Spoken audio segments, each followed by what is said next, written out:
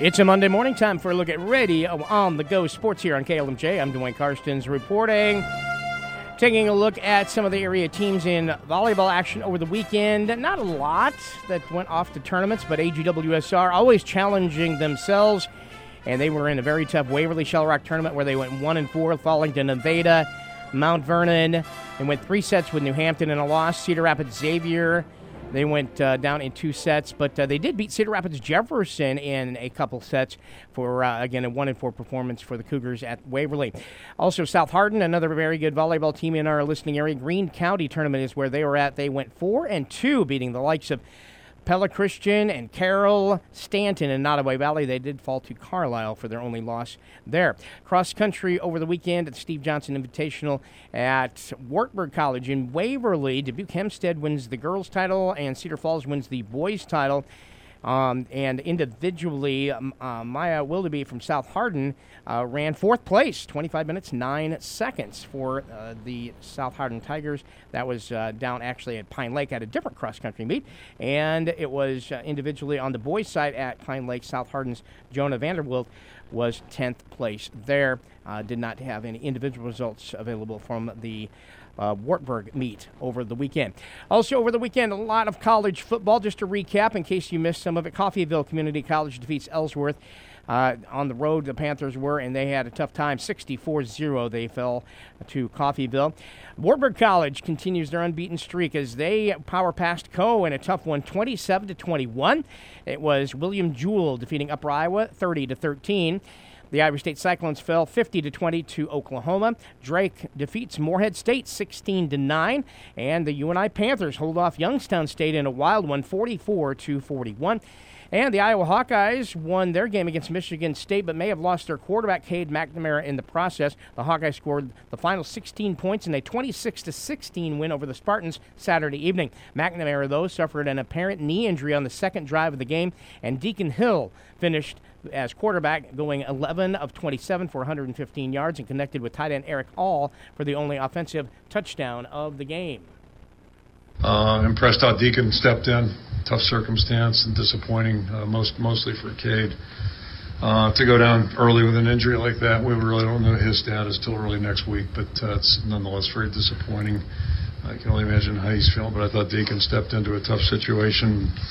Really did a good job leading our football team and making good decisions, especially in the second half in some critical situations. So he really did a good job.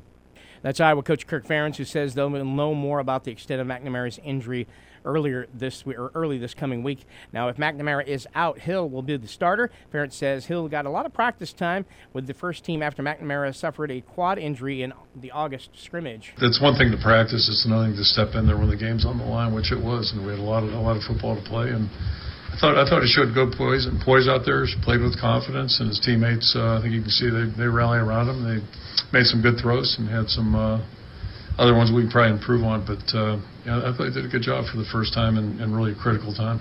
And Cooper DeJean had a first-half interception, and his 70-yard punt return for a touchdown gave the Hawkeyes the lead for good in the fourth quarter. Really good players don't look like they're grinding or working that hard out there, but they are. But everything he does just seems to be, it's like it's almost instinctive or natural to him. He's got really good sense in the return game, and that's a big part of it. He's got the courage to field it and do something with it, and then he just has a good knack at knowing how to read things and where to go. And then same thing on defense. Like he finds a place to be, at the intersection of the ball quite frequently, and looked like a tough catch getting his foot down, but he makes it happen. Iowa is 4-1. They are back home against Purdue this coming Saturday.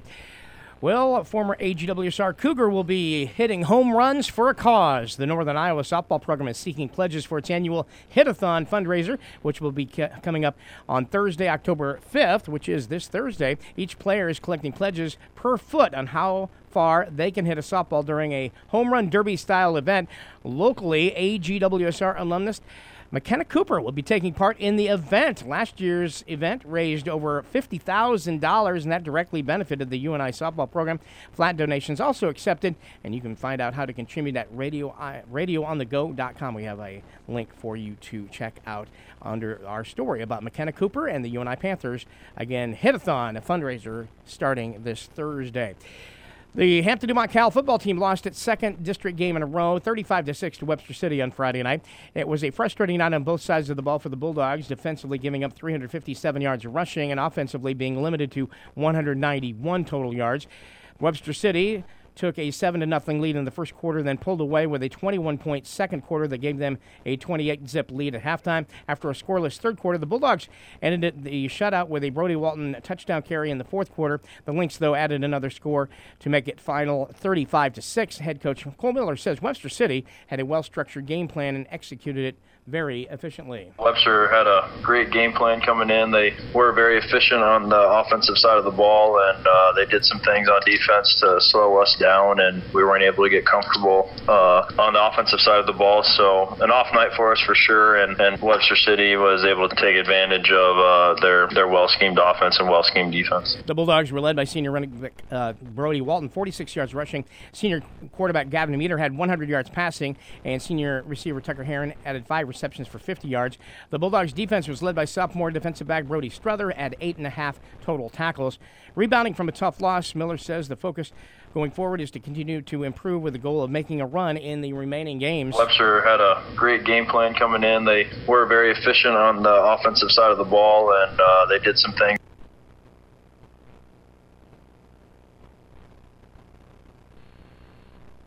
We need to go to work. That margin of error is so small in a district as tough as the one we're in, so definitely got to look to correct the things that didn't go well for us and the areas that we need improvement on. We need to focus on that a lot to make improvements so we can make a run and hopefully set ourselves up with a chance at the end of the season. Hampton-Dumont Cal slides to 4-2, 0-2 in district play. Their Week 7 matchup this Friday is at Clear Lake, who is undefeated and rated in the state now, a game that will air on 104.9 KLMJ. Always a big rivalry between the Bulldogs and the Lions.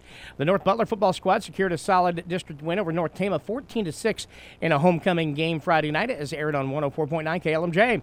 In a game ruled by defenses and field position, scoring was a challenge. After a scoreless first quarter, the Bearcats lit it up on the scoreboard with a 1-yard touchdown carry by Tanner Argis to go up before halftime to give a 6-0 lead after a missed extra point, and maintain that 6-0 lead into the break. A scoreless third quarter saw then North Tama start scoring in the fourth quarter on a 4th down and 1 at the North Butler 20-yard line. The Redhawks tied the game on converting that for a touchdown carry by Colt Canuck, and that tied the game at 6-6 after a failed 2-point conversion attempt.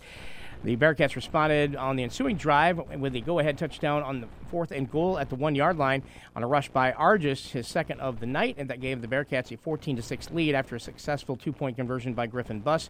With 5:55 to go in the game, the Redhawks punted on the following drive with 3:33 left, and the Bearcats ran out the time to seal the homecoming win and a district victory. Head coach Jordan Vanderloop says the defense answered the call of containing the Redhawks, and the offense played with great communication, urgency, and teamwork on the North Butler go-ahead scoring drive.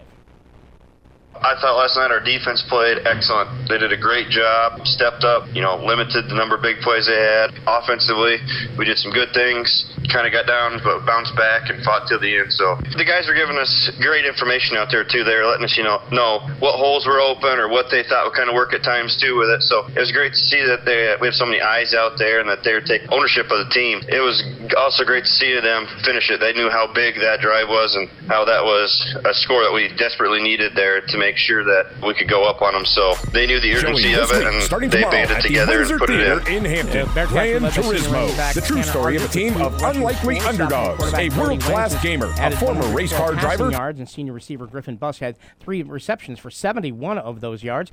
The Bearcats defense was led by Argis with 5.5. Showing this week, starting tomorrow at the Windsor Theater in Hampton. My Big Fat Greek Wedding 3. Members of the Portocolos family.